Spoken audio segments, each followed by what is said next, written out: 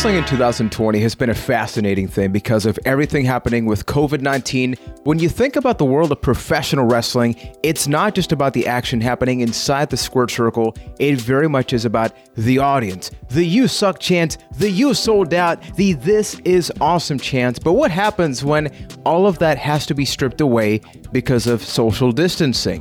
WWE recently held WrestleMania, and whether you're a wrestling fan or not, You've probably watched at least one WrestleMania. So now that they had a 2-night event because WrestleMania was too big for one night, we're going to be talking about some very specific, unforgettable, one-time or I guess two-time only things on another exciting episode of A Cast of the Past with a brand new episode each and every Sunday episodes. Those are things that happen with yours truly, Juan Velas from Puerto Rico, joining me as we continue this socially isolating journey from Boston, Massachusetts. Ryan McNulty. Ryan, no fancy beard or anything so far. I was expecting a little more.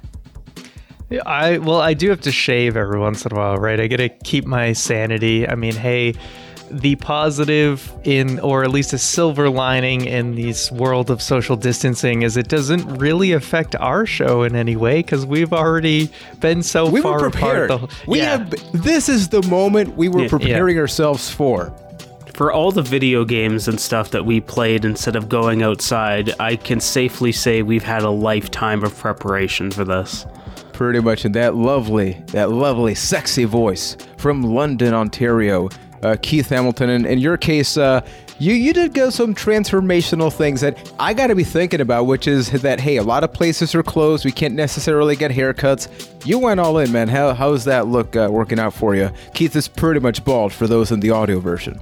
Yeah, it turns out when you shave your head like really short, especially in like a colder climate, your head gets cold. I forgot what that feels like, and it's been quite the adventure of like being cold, waking up cold in the middle of the night at the top of your head. But hey, now I'm good for like 2 months on a haircut, and God, the money I am saving on shampoo right now. Like I literally use a pinky of shampoo to wash my hair because there's just nothing there. See, but I do have to lotion my head. The economically efficient way to live.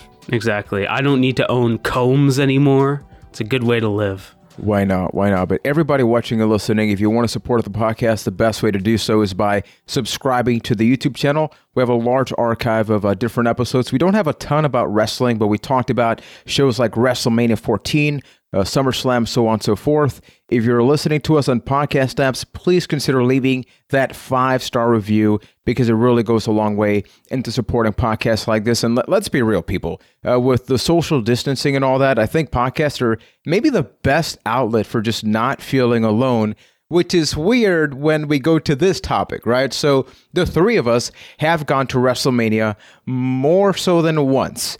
And when you go there have been WrestleManias with 100,000 people in that audience. So just think about the sound that makes. And the wrestlers, that's what they were to, right? Like the WrestleMania is like the epitome, the conclusion of the journey. So what happens when Vince McMahon, longtime owner of the WWF, now WWE, says, hey, I'm not going to be canceling this. No virus is going to put a stop to this. So you strip away almost the key elements of WrestleMania, which is not just the audience, it is the spectacle. So Keith, where was WrestleMania held this year? Well, instead of being held in Tampa, where it was originally supposed to be held with like a 65,000 arena capacity, it was held at the WWE Performance Center in front of like 3 cameramen. So it was a very different atmosphere than what you're used to with WrestleMania. And this is the same idea that the WWE has been doing since this current situation has unfolded, where they've canceled all their arena shows and it's just been taking place at the Performance Center. It's kind of like, normally, it's almost like a best case scenario, because normally Monday Night Raw is 3 hours on Monday of all right television. We'll use all right. It's a thing. That's a generous description. And now, because thinking like, how are you going to fill 3 hours in a place where there's no crowd? It's been almost like a clip show where there's really only like an hour and a half of content at best. And then let's show old matches from before the current events and to fill the rest of the time. And because there's commercials, those matches take a little longer than usual. Like, when we had a wrestling podcast, we would talk about how Raw was too long. Well, now we're here. The current situation has gotten us to like a 2-hour Raw. So really, best case scenario there, but it's just, it feels different, especially when the product of wrestling hasn't changed at all, where some people are trying to do the same thing, but without the crowd reaction for it. It's different, and it isn't in a positive way. There are some instances where this change has been a very positive change, but overall, I'd say maybe not so much. Before we get to the two main topics that everybody's talking about, which is the Boneyard match between AJ Styles and The Undertaker, and the Firefly Funhouse match between Bray Wyatt and John Cena. Ryan and I really tuned out of WWE on a regular basis a long time ago. So I'm curious in your case, Ryan, given the landscape that's happening right now in entertainment, how did you react when you found out that WrestleMania, show you've gone to, they're still going with it despite the fact that maybe 70% of what makes it WrestleMania is not actually going to be there? So my first reaction was, of course, Vince McMahon being as stubborn as he is, not wanting to postpone his biggest show of the year. But when you actually think about it, I think it was the right thing to do because, people still need entertainment at this time, and almost more now than ever, where, we can't really leave, everyone's trying to minimize leaving their house. So to give people 2 days worth of entertainment, I think is a great idea. And also WWE is, they have a very set schedule of events all throughout the year. So if you tried to push WrestleMania to like the end of the summer, then you're really pushing into SummerSlam, which if they want to do a big stadium event, maybe SummerSlam's even too soon, but like you could make Survivor Series just a bigger event to try and make up for not having that big stadium show earlier in the year. So I think just with the schedule of wrestling, if you postpone it, it's just going to rub up against another event, and it's going to throw off the whole schedule. So you might as well give the people something to pass the time. And WWE is definitely not the only company going through this. I regularly watch All Elite Wrestling, which has people like Cody, Chris Jericho, Kenny Omega. But they've handled things very differently. They've sort of embraced the smaller atmosphere and have the wrestlers actually be part of the audience, which is ingenious because I do feel like you need to get that sound. But before we get to the two matches, the reason we were compelled to work on this episode is like, okay, so WWE had your traditional matches like Drew McIntyre versus Brock Lesnar, so on and so forth. But something else they did is two matches that followed a more cinematic style that did not happen inside the squared circle. It was in set locations with music, a ton of editing, so it wasn't just this live thing. As a matter of fact, all of WrestleMania was pre-taped. So this is the first time, and maybe the only time in recent memory, in recent history, that such a big event is going to be pre-recorded. But even before this, Lucha Underground has done things where they film things in a cinematic way. In Impact Wrestling, you had Broken Matt Hardy, who is now in AEW, doing this cinematic type storytelling where, it's two wrestlers that are usually suplexing each other and cutting promos. But here you have camera angles. It is almost like a movie of sorts, whether it be high budget or low budget. What do you guys, as wrestling fans of any capacity, what's your take on that? Is that something you like, or are you not a big fan of this, considering it doesn't even have commentary, which is usually a big part of all this stuff? I think it's really appropriate for the time right now because we're in this circumstance, this very crazy circumstance where Normally, these things are looked at as a negative in wrestling because they have tried this approach in the past. A few years ago, they had like a House of Horrors match between Bray Wyatt and Randy Orton. It was bad. And a lot of the reason it's bad because wrestling is very much a live audience sport. If you are paying a ticket to go see something, and WWE tickets are not cheap by any matter, if they do these cinematic matches, then you're paying a ticket to look at a screen inside of an arena. It's a very poor experience for the people that are in that audience. So now you have this situation where you take away that audience, and there's really nobody that can complain about it. So if they're able to do these things and do them well, which I think was me personally, was a very big point towards if I was excited for these or not, because WWE has a track record, literally 30 years of proving that they cannot do stuff like this. So the fact that they actually pulled it off, I think, is extremely impressive, and for the situation makes me very excited for stuff like that because it fits right now. Is it going to fit when this is all over? Probably not, but right now it works. Yeah, I really want to give them a lot of credit of, instead of just doing matches with no audience and just accepting that that's the way that it has to be, is they use this as an opportunity to try something different with at least a couple of these matches. So I like that, and I've seen parts of the Boneyard match, and I did watch the full Wyatt versus Cena match. I appreciate that instead of, what they did, the House of Horrors back a couple of years ago and the Wyatt compound stuff, they tried to put the commentary in there and it all doesn't work really. But when they went full for atmosphere and shot it in a very cinematic way and add music and add more dramatic dialogue and try to basically film it like a horror movie or do this really, clever editing, it actually does work and it's really entertaining. So I give them a lot of credit for just trying something different and going all in on it, not trying to do a half measure. They just went all out for both of these in different kind of styles. And I really appreciated that they tried something different. And yeah, it hadn't worked out in the past, but maybe there'll be some lessons learned so that it's not like they should do this all the time going forward. But no. I think they have some good takeaways of what works this time versus, the times that they had tried it in the past and how to recapture that maybe in the future.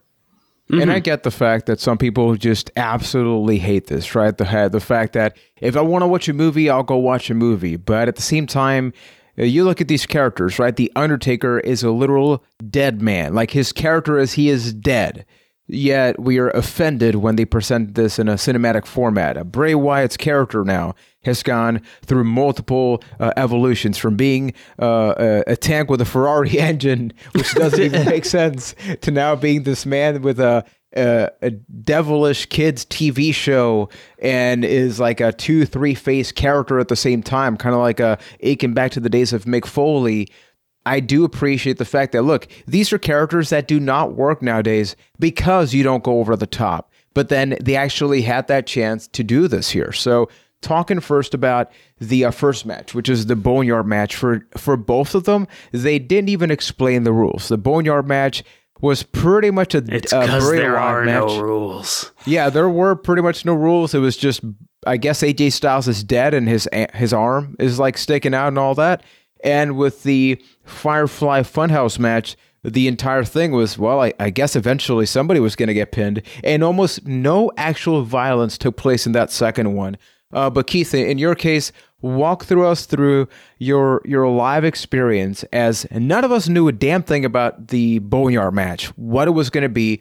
What was your takeaway when you saw that they were adding music, camera angle, fog, druids? You had all of the OC, so AJ Styles, the Phenomenal One, former TNA star, and his allies. And then The Undertaker is back to being his character from the early 2000s and talking about his wife. I mean, the entire thing is You would think this was fake, kayfabe news or something, but it was still real. Waiting to wake up from the dream that was that match. It was just so bizarre and so surreal and so out of left field for what they've done in the past, and it worked, especially with this character, The Undertaker, because like you mentioned earlier, he's a literal dead man, and the fact that they added all of this music, like he rode on his motorcycle to Metallica to come fight AJ Styles in the Boneyard, not the graveyard, the Boneyard. And my favorite thing is when wrestling is like a certain level of dumb. Like, I'm not one of those people that like, oh, the best wrestling is when Terry Funk fought Ric Flair for 60 minutes in Huntsville, Louisiana, and it was a great match for the title. Like, yes, that stuff should be revered, but to me, that's not my favorite wrestling. I like when there's a good story and it doesn't take itself that seriously. This is the top of that mountain. This is about as good as it gets, both of the matches that we're talking about here today. And as a wrestling fan, like the presentation was great. I loved it. And really, there's been this lingering thing with The Undertaker for the last few years. And I think this was the biggest success of the Boneyard match, in my opinion. But there's been this lingering thought with The Undertaker for the last few years of when's he finally going to hang it up? Because ever since WrestleMania 30, the streak ended, and we've been like, it's almost gotten sad as a viewer to see The Undertaker come back year after year, you know, just a little slower every year, just hurting a little bit more every year. And you're not looking forward to that Undertaker match because you're just sitting there wondering, where's it going to end? When they do stuff like this with The Undertaker, that's great, because now you are not exposing the man. You are not, even though he is more his like 2000 character of heavily editing. Exactly, you can make Undertaker look good. Exactly, you can make The Undertaker look like the unstoppable phenom that can teleport and shoot fire and project his symbol on the top of barns. Hey, that choke slam looked like crap. You want to do another take on that, and then exactly. That is what The Undertaker should be. That is what the phenom should be. And if, like, as far as I'm concerned, I'm all in. Like, never have The Undertaker in a ring again. Just somebody wants to challenge him at WrestleMania. Yep. If somebody wants to challenge him at WrestleMania, they have to go to the damn Boneyard. He should just live there with Michelle. Just move in there. It's like, hey, man, the Boneyard's got its own bathroom and all that. Ryan. The property's probably cheap, so you know, he could probably move in. You did not watch the full match, but I'm assuming you've witnessed things, pictures, anything like that. What did you think about the fact that, look, The Undertaker, it's like when you talk about your Hulk Hogan's, Andre the Giant's, like he's up there, right? Like he's one of those names in wrestling that's like, be careful what you do with him, because he's one of the most iconic things. Yet they did that. They did that with him. And AJ Styles, who, let's not forget, AJ Styles was a bona fide person from TNA Impact Wrestling. So the entire thing was surreal. What do you think about based on what you've heard about it? Yeah, I mean, I've seen a couple clips and I really liked the whole cinematic approach to it. And it really made Undertaker look like the badass that we have not seen in a long time. Not just because he looked like American badass, but literally because, you know, just adding in the dialogue made it like really interesting. And the music behind the dialogue. Yeah, the music and the dialogue makes Undertaker look way cooler than we've seen in a long time. Yeah, because normally we're used to, you know, because Undertaker's character, he normally doesn't talk a lot, but it's like Undertaker can talk and he is intimidating as hell. So when you can make a cinematic version of that, you're just like, oh man, I forgot how awesome The Undertaker is, because we're used to seeing him show up, say nothing, and he's like limping around, barely getting through a match. And it's been sad for the past several years, but to kind of get a taste of what the old Undertaker was like, and having this cinematic approach, which if it's gonna work for any character, it's gonna work for The Undertaker. I mean, I don't think it's a surprise that the two matches we're talking about are both these very like horror type characters with The Undertaker and Bray Wyatt, aka The Fiend. Like, there's a reason it works so much more with these characters more than anything else. So like I said, I love the approach. I'll have to watch the full match, but I did see basically the entire kind of like end sequence, and I thought it was super cool. And I think this works for The Undertaker. Maybe they don't always have to do a boneyard match, but if they want to do these keep it types, in the boneyard. Well, like you could do other pre-edited types of segments and just really minimize his live appearances. Yeah, I think this is the perfect storm for The Undertaker, and thinking, look, his last matches have been pretty bad, let's be honest, right?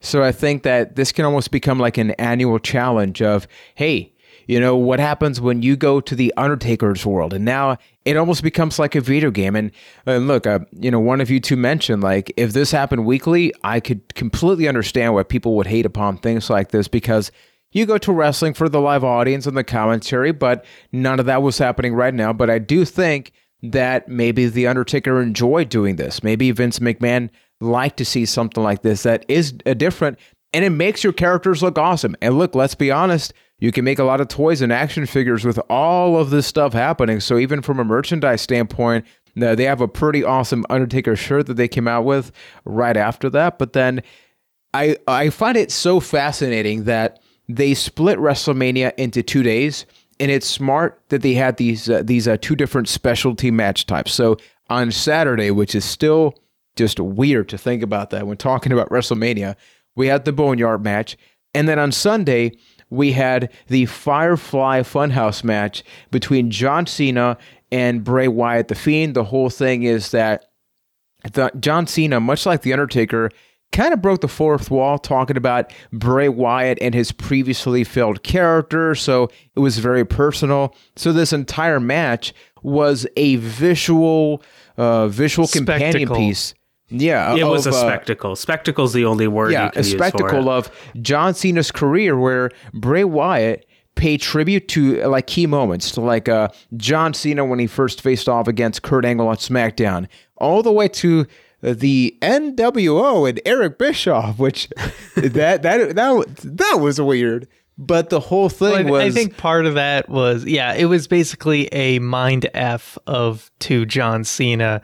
But I think the reason you had like the Saturday night's main event and the NWO stuff might have been partly just the influences to John Cena, right? And I actually...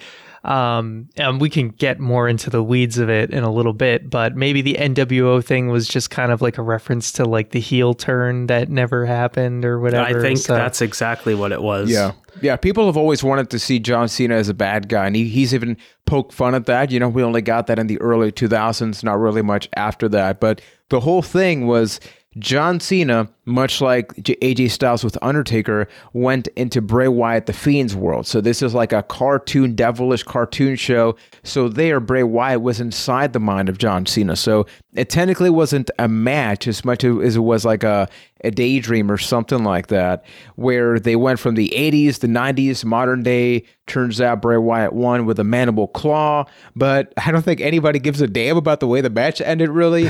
What did you guys take about? I mean, we saw the SmackDown fist. We know for a fact, this iconic stage from SmackDown that people love from the games in the 2000s. They must have filmed most of it at the like WWE warehouse or something. Yeah, that's how they got the blue cage and everything. Yeah, and they were just like, we ain't gonna hang this shit up. We're just gonna drag it over here, and just stand in front of the fist.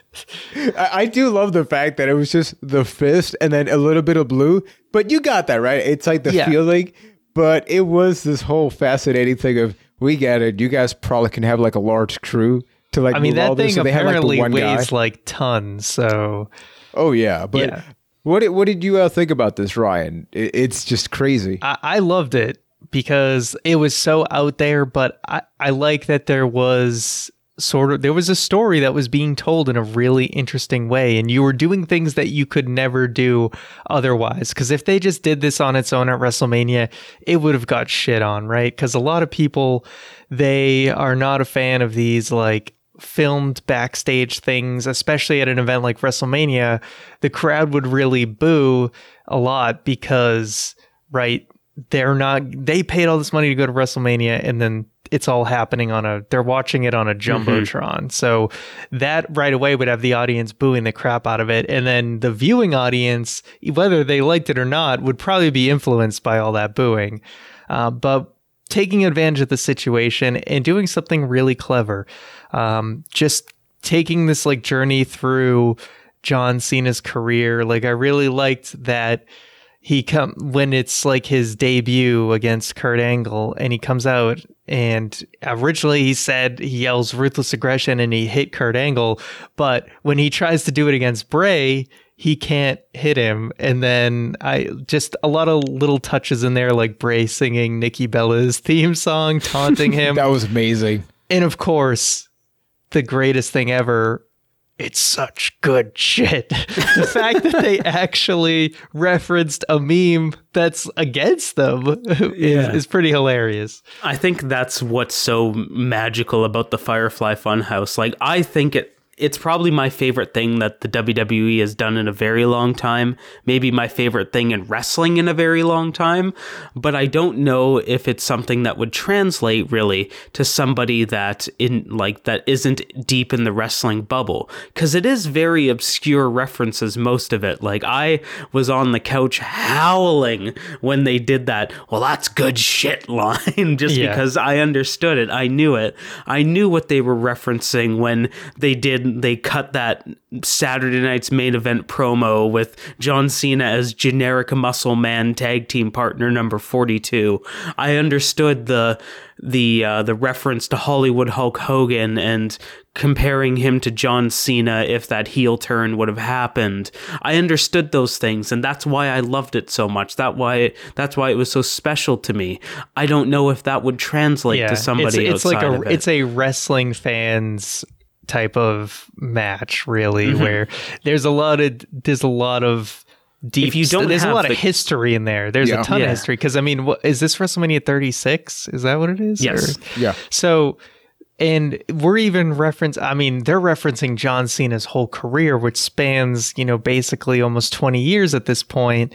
And then we're not only that, but you're even referencing WrestleMania from 6 years ago with WrestleMania 30, because I like that they even kind of had Bray Wyatt do a little bit of his kind of older character, because this is really a story is referencing, it's going back 6 years of this is his chance to get the victory that he basically should have had 6 years ago that would have launched his career. And now we talked about that back then, which is weird that we can reference that now. His career is finally hitting the stride that it needed to, and he's like coming for that win that he, was always trying to get. So there's a lot of layers to this. What the Fiend's all about. There's a lot of layers to this, but then you also got John Cena beating up a stuffed pig. So that was amazing. Yeah, I love about it. Like, that's what I love about it, because the more you think about it, it goes deeper and deeper. Like, when you're talking about like this potential heel turn that John Cena could have had, or just like all of these failures, even with the quick cuts that they're bringing up, like it's showing all of those moments where John Cena lost to like CM Punk, The Rock. It's just, it's so good. Yeah, because normally, like, you think there's so many times WWE had done this where you were like, they're gonna reference something, or this is gonna come full circle, and there's like, you want this extra layer to it, and it never happens. It's never there. You think they're gonna do it, and then you're just like, well, that was a disappointment. But they actually had a lot going on here. Like, I love even the moment with like hitting him with the chair, like, because that was a callback to that match at WrestleMania 30. So they really did a good job of, like, if you know the full history, then there is a lot to appreciate. But if you're new, you're going to be like, you'll be like Titus O'Neil after the match. Yeah, his face was completely amazing. Lost. Mm-hmm. You may not, being like kind of a foot out, you may not know this, but by a mile, The Fiend is the best thing happening in the WWE right now. He's just slowly going through all of Bray Wyatt's previous failures and just picking them apart one by one. And it's been beautiful to watch. I did not know to that level, but I had seen some of the earlier Firefly Funhouse stuff and thought it was really good. And I'm glad that it's still going strong. Mm-hmm. Yeah, like another example of it, like the whole Goldberg thing, that's garbage. We won't talk about that. But before that, his feud was against Daniel Bryan, and it was based upon the fact of like Daniel Bryan trying to infiltrate and like destroy the Wyatt family back in the day and getting revenge on that. And it's just been like this line of feuds like that where Bray Wyatt's trying to like manipulate and destroy the mental state of all of these people that have wronged him in the past. It's been Bray Wyatt debuted the night after WrestleMania last year, and honestly this whole year, minus a couple of bumps because we did get things like Hell in a Cell that was complete garbage, the Fiend's run in the last year has been the most amazing storytelling the WWE has ever done. I love the Fiend so much.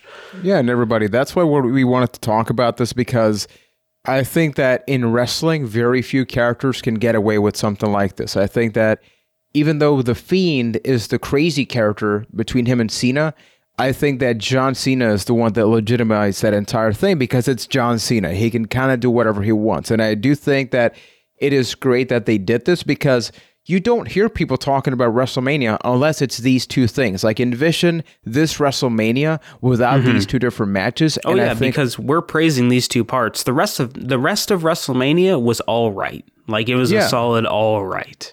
Because it is ultimately about that audience. So we would love everybody that's watching and listening. Please let us know whether you're a longtime wrestling fan, whether you think wrestling sucks. What do you think about wrestling injecting this cinematic experience with multiple camera angles, music, trying to sort of tread that middle ground between professional wrestling and then entertainment as opposed to sports entertainment? Please reach out to us on social media, Twitter and Facebook, A Cast of the Past. You can also join our Discord channel, acastofthepast.com/Discord. We actually have a wrestling channel. We got a movie channel. Recently we polled people right there talking about the upcoming game we'll be reviewing on this podcast, which is going to be that lovely, lovely video game, Mr. McNulty. That is going to be Prince of Persia: The Sands of Time. And I think all of us will be playing it on different platforms, but none of us have actually completed this game before. I think I played it maybe all of 10 minutes. So we're excited to do a platformer, a 3D platformer, something we haven't really covered. So we're all excited to play that. Get your eye makeup out and your Godsmack ready, because it's time to go Prince of Persia, baby. Look at that old school Xbox case. Haven't seen one of those in a while. Yeah, original Xbox. I'm actually going to be playing this game on the Xbox One because it is Xbox One X enhanced. So you can even play this up to 4K, which is kind of crazy. Yeah, but we had a poll up between Spyro the Dragon for the PlayStation 1 and this game. So little things like that do not even happen on Twitter. So if you want to get involved in the conversation, as we sometimes just randomly ask people, hey, we are picking between these two different things. That's what the Discord is all about. Or just come to Discord and see all the amazing food everyone posts. Yeah, really. I know, it just makes me hungry. Yeah. If you're hungry, do not join. Eat and then join the Discord of a cast. Avoid the food section until you've eaten. Right, I already did the a cast, so you kind of have to the past. See, I want to eat now. I didn't hear you. Kind of blended it. You blended it with the sentence. So Keith, did you see that? Like, for those on the video version, I even put like my face up, like a cast, and then Ryan kept talking. I'm like, oh wait, do I say it again? He really poo-pooed it. So yeah, right. What the hell, man? See, I go punch you, but then it's illegal for me to go out past 6:30. It's done.